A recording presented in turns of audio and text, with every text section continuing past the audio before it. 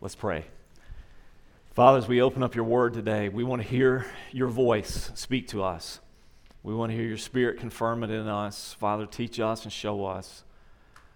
And Lord, I pray that today you would ground us deeply in the truth so that we would be, well-rooted and less movable, shakeable by the stuff of this world and by the struggles of life and by opposition, even persecution, if that should be our lot. But Lord, we would consider you worth it. We would consider your approval, your pleasure in our lives worth whatever the cost. We would consider the reward worth it, the promise of seeing you face to face worth it. And so, Father, grow our faith today. Show us the worth of Christ. Well, if there's someone here today that's trying to figure all these things out, who they are and how they're supposed to live and where you fit into it all, Father, I pray that today you'd make yourself plain and clear to them in a way that would seem to be to them irresistible. And they would respond to you and say, yes, Lord, I want to follow you too. I want to know you. I want to love you. I want you to be the king of my life. And Lord, I pray you'd be pleased with that. Lord, be pleased in our response to you this morning. In Jesus' name, amen. We're in Acts chapter 8 today. And the backdrop of Acts chapter 8, as we saw last week, is persecution. And while the message today is not on persecution per se, I don't want us to think of persecution as some peculiar thing that has no bearing on our lives. As we prayed this morning at 8 o'clock in our call to prayer before we begin life group and worship together on campus, one of the things we're reminded of is this: we are brothers and sisters in Christ with Christians all across the globe. And many of them are persecuted. And not just the soft sort of way, that feels difficult for us, but still is rather soft, not just in a social sort of way, not just in a cultural sort of way, but in a very real way, a physical way, a threatening way, really a life-threatening way. And to remember that we're united with them by the blood of Christ is important, that we pray for them and we consider those challenges. And also that we sometimes need to dispel some of those myths that we hold, that persecution just always results in proliferation of the gospel, because it doesn't.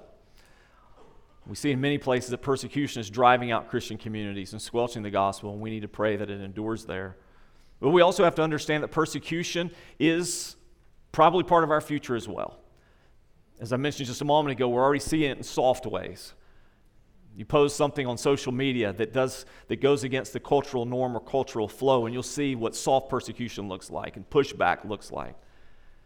I saw a Twitter thread that just kind of caught fire over the weekend. A Christian school in Louisville, Kentucky, gave an assignment to middle schoolers. And it was something along these lines. This is not it verbatim, but along these lines, if you have a friend who tells you that they're homosexual or they're in a homosexual relationship, how would you respond to them in love? And the challenge was specifically respond to them in love with implications that you would share Scripture with them, you would share Jesus with them. How do you respond in love? Well, this got picked up on social media, a lot of different accounts, with a hashtag attached to it at the bottom, Stop the Hate. And this just began to be an example of, if you're going to follow Christ, if you're going to follow biblical norms in 2022 and beyond, you are decidedly swimming against the cultural stream. There's going to be pushback. And my concern is this: both of these students are heading off to college, you in the workplace, will you stand firm in the face of opposition? And if we won't stand firm in the face of soft opposition, social, cultural opposition, what will we do when that opposition becomes governmental or legal, forceful or physical? What will we do then? How will we stand firm?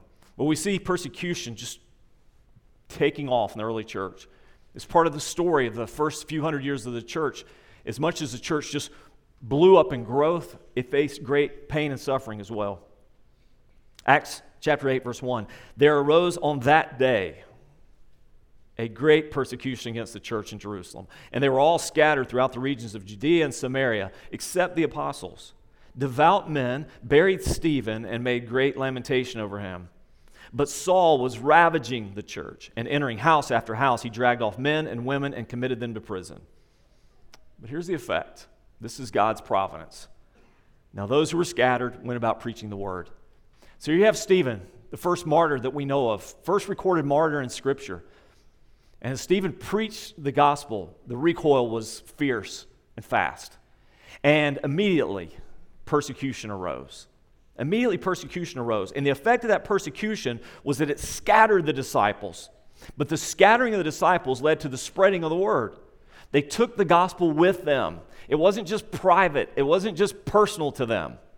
It wasn't just what they did in their homes or in their time away from everyone else. This is who they were. This is how they lived. It couldn't but help come out. This wasn't some strategy. This wasn't some early church methodology. There wasn't a curriculum for this. There wasn't a course that you took for this. This was just life. It's just Christians living as Christians, talking about who they are, why they believe what they believe, why they do what they do. And the important thing to note is this: it wasn't the apostles that were spreading the faith. It's not that the apostles didn't spread the faith. I mean, these were bold speakers. These were bold preachers of the word. They fearlessly stood up in front of crowds without considering the cost. And most of them would pay an extreme cost, their lives for what they did. Now, the real work of the church, the early church, was regular people just like you, who going about their business, doing exactly what the Great Commission says. As you go into the world, you go and you take the gospel with you and you make disciples. And it's persecuted laity, lay people, regular people, church members, spreading the good news. Listen, it hasn't changed. The methodology hasn't changed. The way God works hasn't changed. There will always be a place for the evangelist. There will always be a place for the Billy Graham, the Greg Laurie. There will always be a place for those people who speak publicly the gospel to large crowds with the gospel. But the real work of the everyday church is going to be people like you, talking to people that you know, in the circles that you're in, the spheres of influence that God has granted you about Jesus. Let's look at Philip for a moment. Verse 5, Philip was one of those scattered. Philip, we know, was a deacon. He was one of the ones we looked at in Acts chapter 6. It's a reminder, by the way, that deacon ministry is not just something internal to the church. Because of who these men were in Christ. Remember, there are two primary criteria: full of wisdom and the Holy Spirit. Because that's just who they were.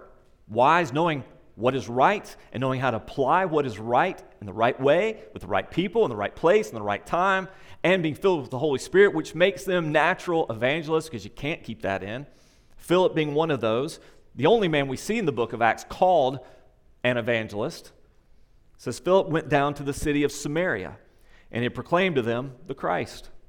And the crowds with one accord paid attention to what was being said by Philip when they heard him and saw the signs that he did.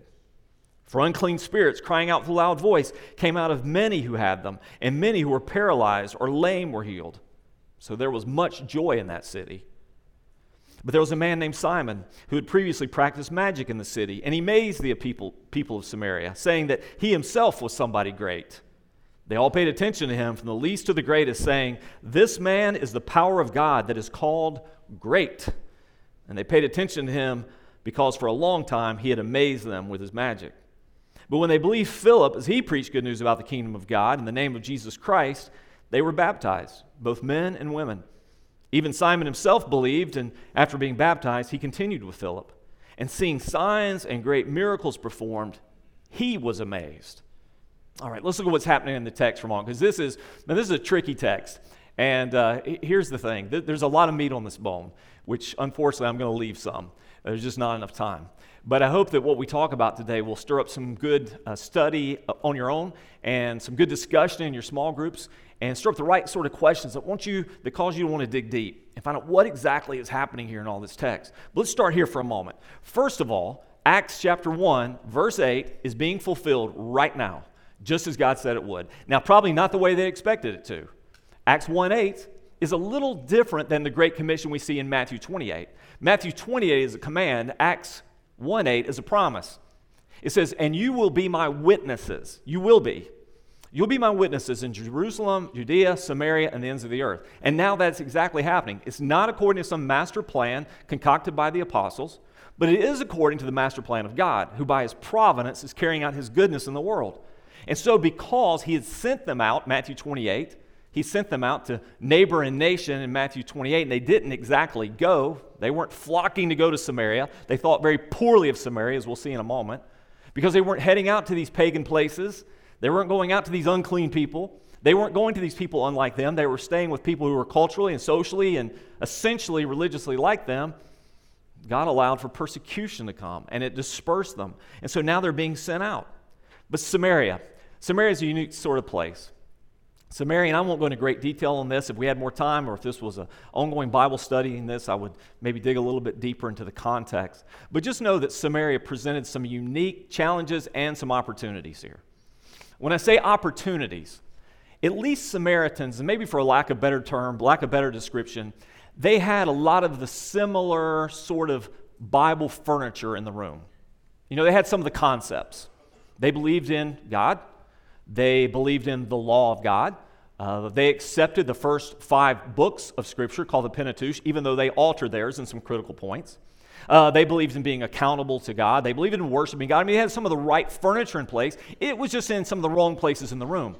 So in other words, you could come into a context like the Samaritans, and with some commonalities in place, you could talk about terms, and people understand the terms. And you could explain what they meant. You could explain the gospel to them. You didn't have to start with some sort of, pagan mindset or zero understanding. It's different sharing the gospel with people who've been to church here or there in their life, or know people who have, or know some of the things about it, or even come from a different religious persuasion than it is sharing with someone who's never heard the story. So there are some opportunities there, but there are some challenges that are unique to Samaria. You may remember from our study in the Gospel of John and our study in the Gospel of Mark that the Jews and the Samaritans did not, jihad. They didn't get along well together. The Jews considered the Samaritans unclean people. And actually they considered them a bit worse than pagans because they were a bastardized people, a blend of what was once the line of Jewish people or Semitic people that had blended themselves with pagan people, and now they were worse than pagan. In fact, Jews typically consider their 2 worst enemies culturally of all time to be Philistines and Samaritans. And so they did not pass in each other's places. They did not share in each other's company. They had rival sort of religions. It goes all the way back to civil war between Jeroboam and Rehoboam, the sons of Solomon. It goes back to a time where the Samaritans established their own temple on Mount Gerizim. In fact, they took the teachings of Deuteronomy, which commanded the temple to be built, and they switched the wording around a little bit. Instead of the mount that God had planned, they said, no, it's Mount Gerizim here in Samaria, and we'll build it there. Their Pentateuch was a little bit different. Their scriptures were a little bit different. Their priesthood or their religious system was different. All those things were different. In fact, by the time you get to the Gospels, you see in common vernacular that Jewish people would refer sort of synonymously to demon-possessed people and Samaritans. You know how we used to do when we were kids is never be politically correct today, and I don't know how it ever got started. At that time, I never even met anyone from Poland, but it was common for kids then. We say you Polak, right? No offense if you're Polish. I didn't even know any Polish people back then, but that was some insult we learned. And I remember when we went to Cuba on a mission trip the first time, and we're visiting different provinces in Cuba, which is a rather small island. There's a particular place, a particular little island area called Pinar del Rio, and they had so many Cuban jokes about pioneros. So anyone who made a mistake, anyone who said something ignorant, or anyone who just didn't look right, that was a pionereno. That was an insult. Well, that's sort of what they would do to Samaritans. Demon-possessed or Samaritans. This is how badly they saw each other. So how do you penetrate the gospel there? Well, persecution. Persecution disperses someone like Philip now into that place, and here he is preaching the gospel. Look at the response of the people as they heard the gospel. There's one word there I just want you to seize on. When they heard this good news, their response was joy. The response was joy. This was the antidote to their struggles and to their sorrow and to their discouragement. Joy. What was there to be joyful about? That's all wrapped up in the 2 themes that we see Philip preaching. I just want to hit these briefly. 2 themes. 2 deep theological themes that the scripture writer just simply covers, that Luke just simply covers. It says he preached these themes: the kingdom of God and the name of Christ. The kingdom of God and the name of Christ. Now, why would that bring such joy to the Samaritans? What they're hearing now, what was so shocking in their ears for the first time is this: God's kingdom includes us. We're invited into this kingdom through Christ. We have access to into the kingdom of God through Christ. Anyone who wants to be part of this eternal kingdom, this kingdom that begins here and now. Remember, that was the good news that Jesus proclaimed. Jesus came proclaiming the gospel of the kingdom. I am the king. This is the kingdom. It begins now under my rule and reign, and it goes forever, and it'll be absolutely perfect under me. You can enter that through Jesus Christ. So he begins to preach the kingdom. You can be part of God's forever family only through one person, through the name of Christ. And when they understood this, their response was joy. Their response was joy. A couple of side things. I didn't put these in your notes. I thought about it and wasn't sure how much time I would have to cover, but maybe some important just considerations. If you're looking at the text, some things you might wonder. One of these is this, for me, particularly in the book of Acts, would be the question, why are there so many miracles? I mean, why are these miracles necessary? Were they necessary for the gospel? Because, again, here you have Philip going into Samaria, and immediately he's doing miracles, and the Bible's pretty clear there. They're paying attention not just to the words, but to the miracles. And so once again, we see this pattern, much like in the ministry of Jesus and the pattern of the other apostles, is that when God is breaking through profound darkness, he often does it with signs and wonders. And so the question for us might be this: are signs and wonders necessary when preaching the gospel?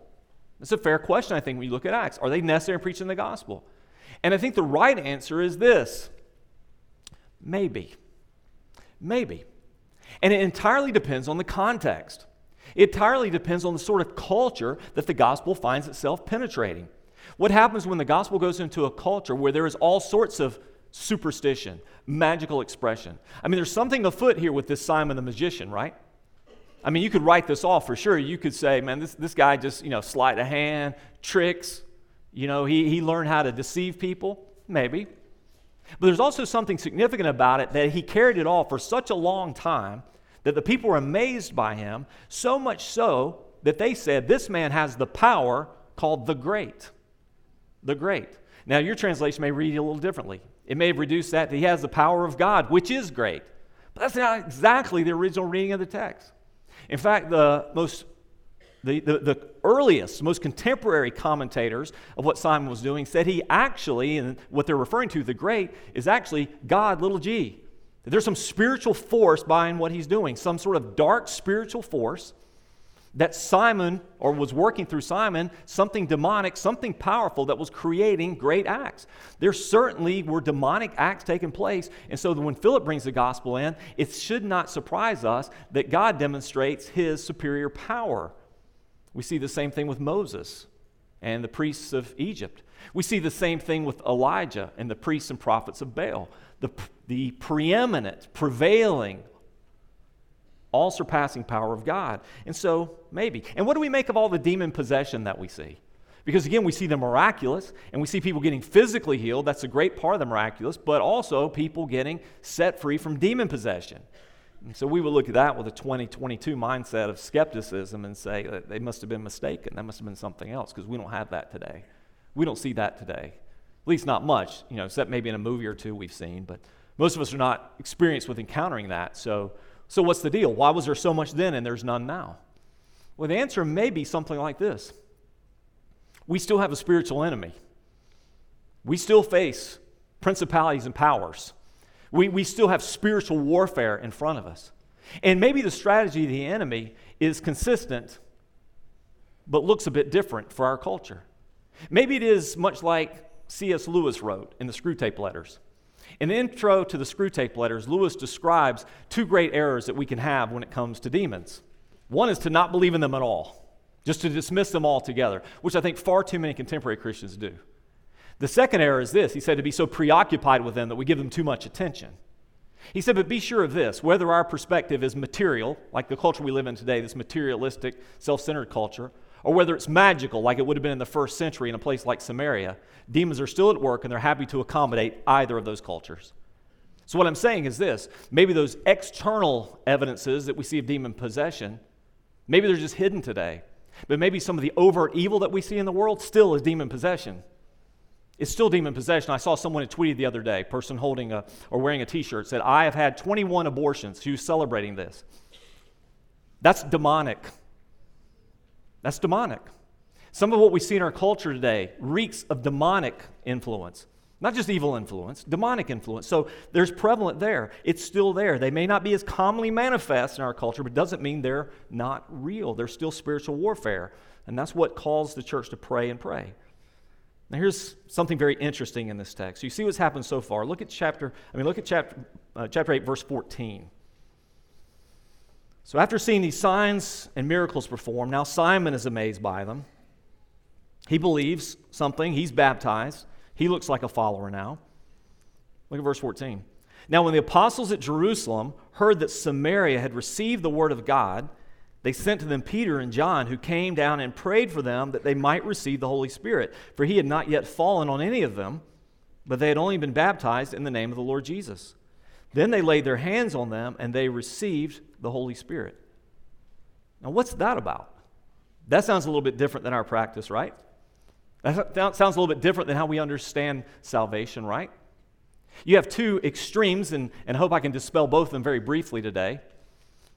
In Roman Catholicism, they would use a text like this as a proof to emphasize the ability and the particular power and anointing of the apostles and the line of the apostles to convey spiritual blessing. It has to come through them. Therefore, it has to come through the church. If your belief is Pentecostal, Pentecostals have often used this as a proof text, as some sort of prescriptive text to say salvation comes in two iterations. You can be saved but not be given the Holy Spirit, and that has to come as a second blessing. Neither one of those are true. Neither one of those are accurate. Let's look at what's happening in the text with this reminder to begin with. There are events in the book of Acts that are descriptive, not prescriptive. They're descriptive, not prescriptive. They happened, and we're given context as to why they happened and what they mean, but it doesn't mean that they will be repeated in our day. Perfect example of that would be Acts chapter 2 and the coming of the Holy Spirit at Pentecost. This was the promised gift to the church that birthed the church, and that age is not a repeatable age. However, we see some unique similarities here in this text. So, there are a couple possibilities here. One solution is this. You could say that the Samaritans, having heard the gospel, having heard the good news, received it with joy, believed in it, and were baptized, that they had received salvation, but they had not received any of what we would call spiritual gifts, charismatic gifts. They had not received any evidences. And so when the apostles arrived, they lay hands on them, and now they receive spiritual gifts. So now there's evidences of those spiritual gifts that we see later, 1 Corinthians chapter 12, Romans chapter 12, 13. We see these spiritual gifts. Is that a possibility? I mean, one reading can certainly lead you to that, because when Simon, the magician, saw it, he saw something there. He saw something that they were doing which impressed him, which later we're going to see he wants. Not the possession of, but the ability to distribute that sort of power. And also we know that the apostles had a special position in Acts. Early on, they were the ones that dispensed, it seems like, these spiritual gifts by laying on of hands. And again, there is this essence of the Spirit falling on them or falling upon is a phrase that we see in the Scriptures that describe the Holy Spirit coming in a particular way. On the other hand, a simple reading of the text would suggest this, that the Holy Spirit, as they were baptized and believed, they were not yet fully converted. They believed, they heard it, but not yet fully converted until the Holy Spirit came. So a second solution would be, even though normally upon belief and baptism you receive the Holy Spirit, for some reason it was withheld here. Well, let's look at what the text says for a moment, and three reasons why I think what I'm about to say makes sense on what's happening with the Holy Spirit. First of all, we need to understand this. This is the first time that the gospel has gone outside of Jerusalem. I remember that was the plan. In the Great Commission, you'll be my witnesses, or Acts 1:8 says you'll be my witnesses. In the Great Commission, it says, go and make disciples of all nations, baptizing them in the name of the Lord Jesus, teach them to do all things I've commanded. Jerusalem, Judea, Samaria, ends of the earth is Acts 1:8. We know this. This is the first time that the gospel has actually accomplished this and gone into Samaria. So in a real sense, this is what we would call a second Pentecost. This is a second event of Pentecost happening here. So you have a parallel between Acts 16 and 17 and Acts 2:4. So in Acts 2:4, it says they were all filled with the Holy Spirit, began to speak in other tongues as the Spirit gave them utterance. Why? Because the Holy Spirit fell on them there. We would not have said those men were not believers. We said they were waiting for the promised Holy Spirit. We see something similar in Acts 10:44. We'll get to this text in a few weeks, but this is Peter. While Peter was still saying these things, the Holy Spirit fell on all who heard the word, and the believers from among the circumcised who had come with Peter were amazed because the gift of the Holy Spirit was poured out even on the Gentiles. Acts chapter 2, the Holy Spirit falls on the church in Jerusalem. In Acts chapter 8, the Holy Spirit falls on the church in Samaria. In Acts chapter 10, the Holy Spirit falls on the Gentile church to the ends of the earth. And these are manifestations of the Holy Spirit identifying this church as one single church. And that's why number 2 is critical. Ultimately, what's happening here is about the unity of the church. This is about the unity of there being one church. This morning we prayed for our brothers and sisters in places all over the globe. Why? Because ultimately there is one true church. All those bought by the blood of Christ, all those baptized into Christ by the Holy Spirit. One universal church that unites us all. Long had there been a schism, as I mentioned, between the Jews and the Samaritans. And that ran deep. If you want to know how deep, it even affected the apostles. Consider John's attitude, which is so ironic in this text. When this happens in Samaria, they call on Peter and John to come. John was one who used to hold all of these opinions about the Samaritans. This is Luke 9:51 through 54. When the days drew near for him to be taken up, that's Jesus, he set his face to go to Jerusalem. And he sent messengers ahead of him who went and entered a village of the Samaritans to make preparations for him. Okay, so you picture the scene. Jesus is now about to make his final descent or ascent into Jerusalem, and this is going to be the last days of Jesus, and they're trying to make accommodations for him in a Samaritan town. But the people did not receive him because his face was set towards Jerusalem. Probably that means they didn't receive him because he was Jewish and he was headed towards Passover in Jerusalem. And they perceived this. This is a Jewish pilgrim, a Jewish traveler. And so the Samaritans wouldn't receive him. Why? Because they hated the Jews and vice versa. And when his disciples, James and John, saw it, they said, catch this, Lord, do you want us to tell fire to come down from heaven and consume them? But he turned and rebuked them, and they went on to another village. You see, that was the mindset of a Jewish person at that time. This is how worthless they are. This is how pagan they are. This is how anti-God they are. And so this is the great irony here. As the Holy Spirit falls there, God is uniting the congregation of Jerusalem, the congregation of Samaria, and later the congregation of all future Gentiles under one umbrella of the church. The Samaritans are the first non-Jews to accept Jesus. This is big. This is huge. There could easily have been a Jewish church, a Samaritan church, a Roman church, an Asian church, but that is not what God did. So in order to force these two groups together, God withholds the Holy Spirit. The Holy Spirit falls on both until the apostles can come down at the right time, affirm what is happening there, affirm the essential unity of what happened in Jerusalem is now happening here. God, under his sovereignty, his own perfect timing, by his own will, his Holy Spirit is now fallen on them, and now we are one body. And so you have the fulfillment of 1 Corinthians 12:13. They're baptized in the same Spirit. In one Spirit, we were all baptized into one body. Jews or Greeks, slaves or free, we were all made to drink of one Spirit. This is the verification of what's happening in Acts chapter 8. And then, of course, this apostolic recognition was critical as well. They bore the authority of the church. God had given them, Jesus had given them the keys to the kingdom, he said. So whatever you lock will be locked. Whatever you unlock will be unlocked. It is up to you to determine what is a right profession of faith and who is a person, a right professor of that faith. What is the legit message, and who is affirming that message legitimately? And so this apostolic confirmation is all part of what God is doing to unify the church. In an old commentary dated 1900, one of my favorite old theologians, Abraham Kuyper, in his book called The Work of the Holy Spirit, gives this illustration. This might be helpful. Suppose that the city above, and he's talking about Jerusalem in relationship to Samaria and the people of God. Suppose that the city above referred to consisted of a lower and an upper part, both to be supplied from the same reservoir. Upon the completion of its system, the lower city may receive the water first, and then the upper part receive it only after the system shall have been extended. And here we notice two things. The distribution of the water took place but once, which was the formal opening of the waterworks, and could take place but once, while the distribution of the water in the upper city, although extraordinary, was but an after effect of the former event. You get what he's saying? So you have this distribution of water. It first fills up Jerusalem, but as it overflows in Jerusalem, now it hits Samaria, and then Gentile places. He said this is a fair illustration of what took place in the outpouring of the Holy Spirit. The church consists of two parts, sharply defined, Jewish and Gentile world. And really that intermediate, Jewish, Samaritan, Gentile. Yet all are to constitute one body, one people, one church. Both are to live one life in the Holy Ghost, he said. On Pentecost, he's poured out into the body, but only to quench the thirst of one part, the Jewish. The other part is still excluded. But now apostles and evangelists start from Jerusalem, come in contact with Samaritans, Gentiles, and the hour has come for the stream of the Holy Ghost to pour forth into all parts of the church.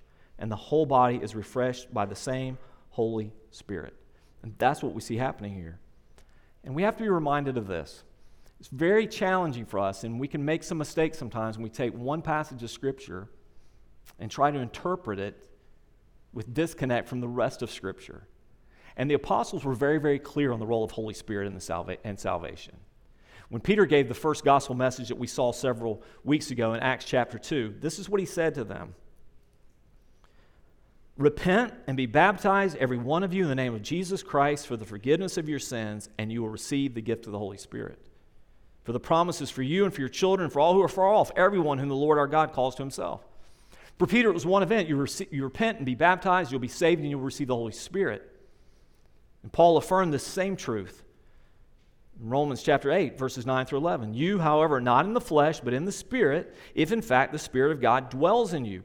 Anyone who does not have the Spirit of Christ does not belong to him. Did you catch that? So it's not possible to not have the Spirit and be saved. But if Christ is in you, although the body is dead because of sin, the Spirit is life because of righteousness. If the Spirit of him who raised Jesus from the dead dwells in you, he who raised Jesus from the dead will also give life to your mortal bodies through the Spirit who dwells in you. In other words, you're still dead in your sins without the regenerating power of the Holy Spirit. And you'll not be raised without the life-giving, eternal power of the Holy Spirit. And so the church has been consistent on that since the time of Peter. So why would God act in such a way? Again, our best answer is it's an anomaly. It's not a proof text to say you get saved by believing something and later you experience something. No, there's a power of God that falls on us at the point of our salvation that's only possible by his Spirit, which gives us life. Let's look at Simon just for a moment, sort of in closing here. Interesting character, and this is kind of two sermons in one, but stick with me for a second. Because this Simon character is worth analyzing a minute.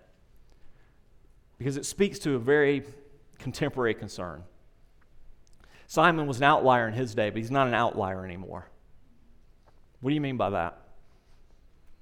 You know, Satan has had a strategy since the beginning to sow tares among the wheat. To, in the middle of God's harvest, to sow that which looks the same as the harvest, but can't really be discerned, differentiated, until the actual date of harvest comes. All grows up together, looks the same. Tares among wheat. That's why there are so many warnings in Scripture about check yourself to see if you're in the faith. Or warnings of Jesus, the most troubling passages we see in Scripture. There will be many who will say to me on that day, Lord, Lord, and will list all the things they accomplished, all the things they did, and he says, depart from me, I never knew you. Who are those people? I think they're the Simon Magguses of the world, not a heathen convert, but really the first heretic. Consider, first of all, how Luke describes them. None of it complimentary. Did you catch some of those first verses that we looked up just a moment ago? Verse 9. What did Simon say about himself? He was told that he was great, and he told people he was great. Isn't it amazing the power of suggestibility? You know, I think that's always been true. You tell people enough that you're an expert, they start to believe it. You tell people how incredible you are, how intelligent you are, how insightful you are, and they say, well, he must be. And that's exactly what he did. He was a great self-promoter. And this whole reputation that he had, he saw himself as great, possessing the power of a God, this supernatural power. But nothing about him demonstrates genuine conversion. You say, but he believed and was baptized. But we don't know exactly what he believed. We know that he was impressed with the gifts. We know that he was impressed with the spiritual power that he saw when Philip came into town and people were released from demon possession and people were physically healed and restored to healthy life. He saw that, and he saw a competition, and he saw a superiority in what was being done. He wanted some of that.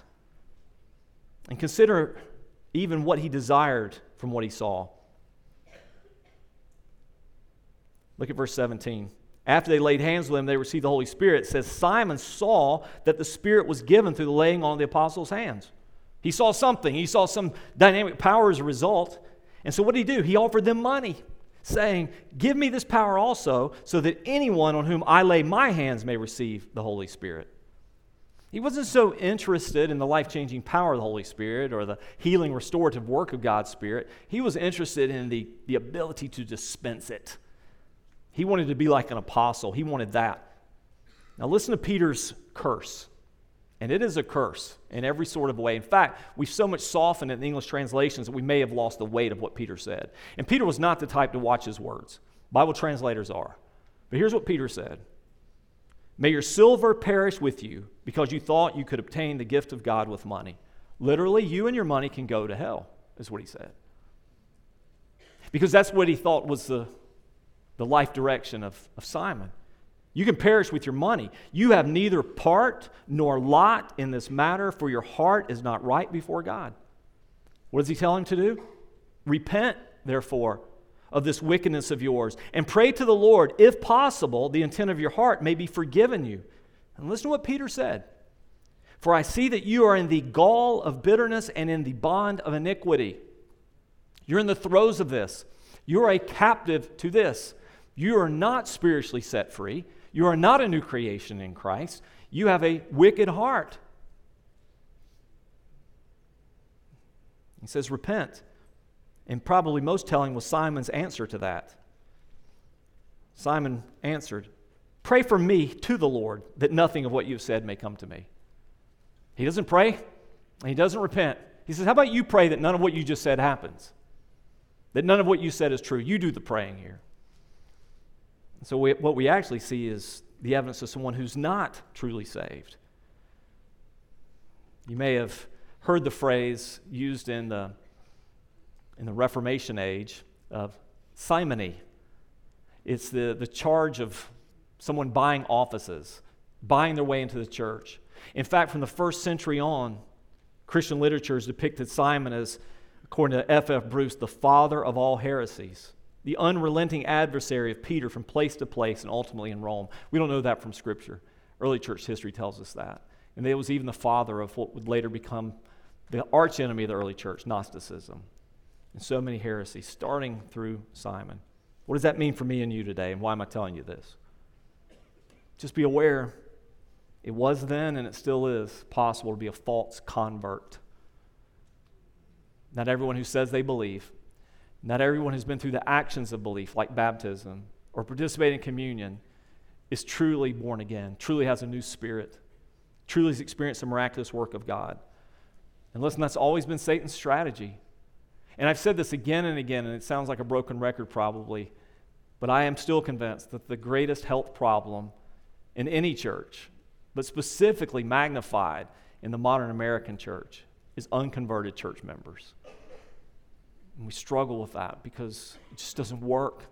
We have the form of something, but not the reality. It's possible to do that. Well, what should you not miss from this text?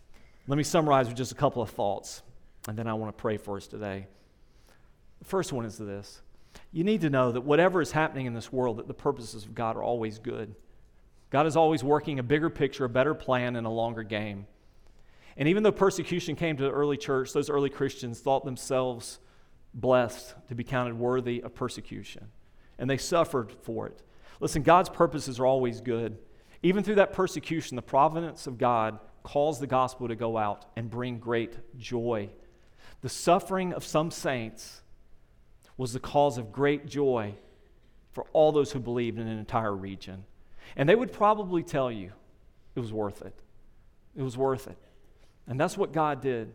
For their light and momentary difficulties could not be counted in comparison to the weight of eternal glory.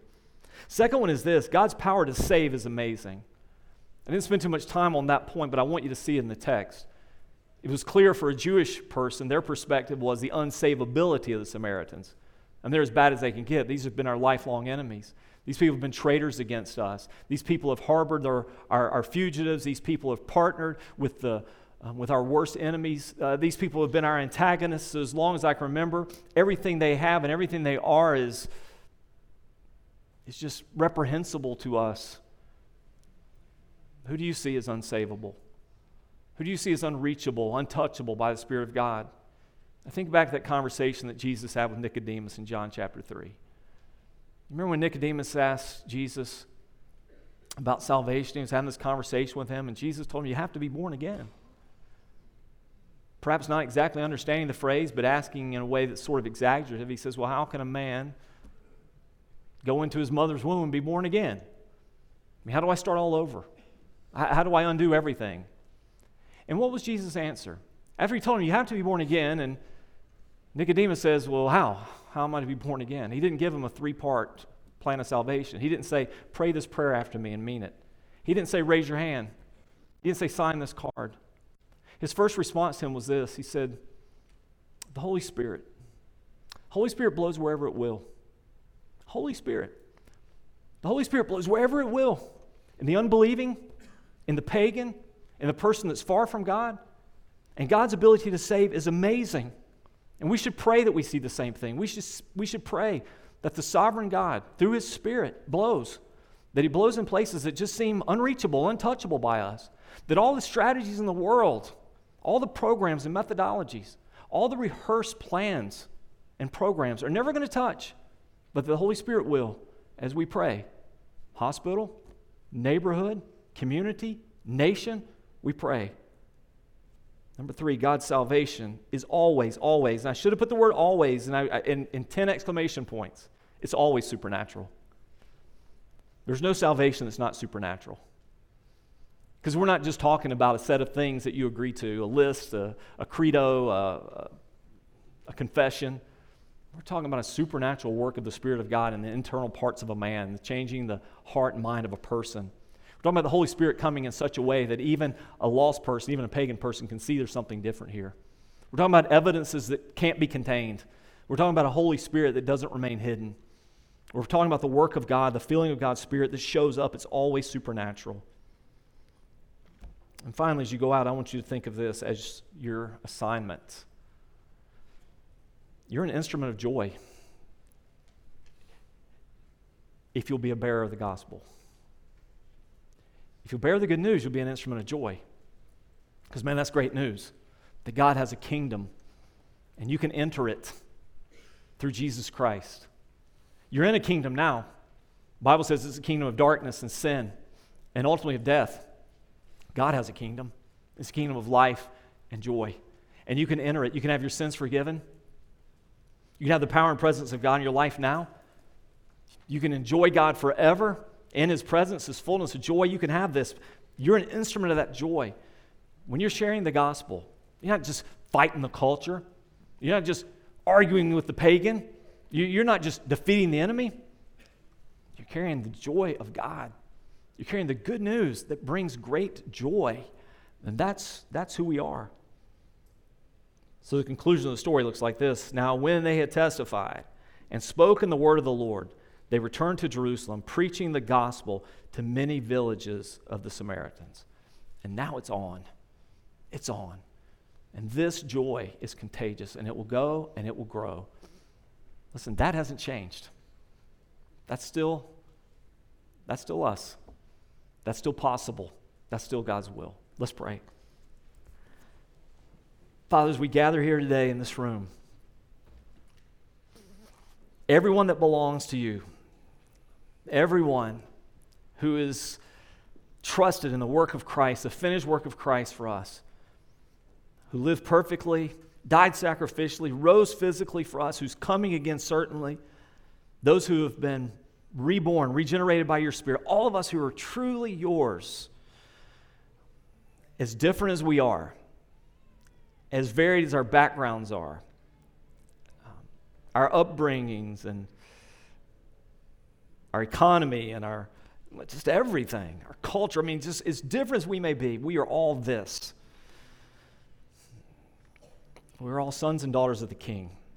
We've all been baptized into one body through your Holy Spirit, one Lord, one faith, one baptism, the baptism of your Spirit. And you've made us your people. And we have one great, overwhelming life aim: to be good representatives of Jesus, to be His ambassadors. Wherever this life takes us, to be ambassadors of Christ. And Father, I pray you'll take some that are in this room, maybe some who've graduated today, maybe some who are much older than those who graduated today, and I pray you'll send them to difficult places. I pray you'll send them to places that currently are dark, but will receive the joy of the gospel. I pray that you'll send them to unreached places. Father, I pray that all of us, wherever you send us, wherever you lead us, wherever life takes us, that we'll represent you well there. And Lord, if part of that representation requires miraculous works, we will give all the credit and glory to you. We will not think of ourselves as great, but you as great. But Lord, I pray that every believer in this room would be intentionally, consciously agents of joy for the good of those who need you and for the glory of your name and for the blessing we have in being partners with you in this great mission. And Father, I pray if there's somebody here today who may, for whatever reason, consider themselves just, out of bounds, unreachable, too far gone, whatever it may be, Father, I pray they would see that your work is definitive. You receive any who come to you and all who come to you. And your Holy Spirit is enough to change any heart, any life. And the grace that you give through what Jesus did for us, the forgiveness offered, well, that's just definitive. You're a greater Savior than anyone is a sinner. And so, Lord, I pray that they too would come and they would find joy in you. So, Lord, hear us as we sing, as we respond. I pray in Jesus' name.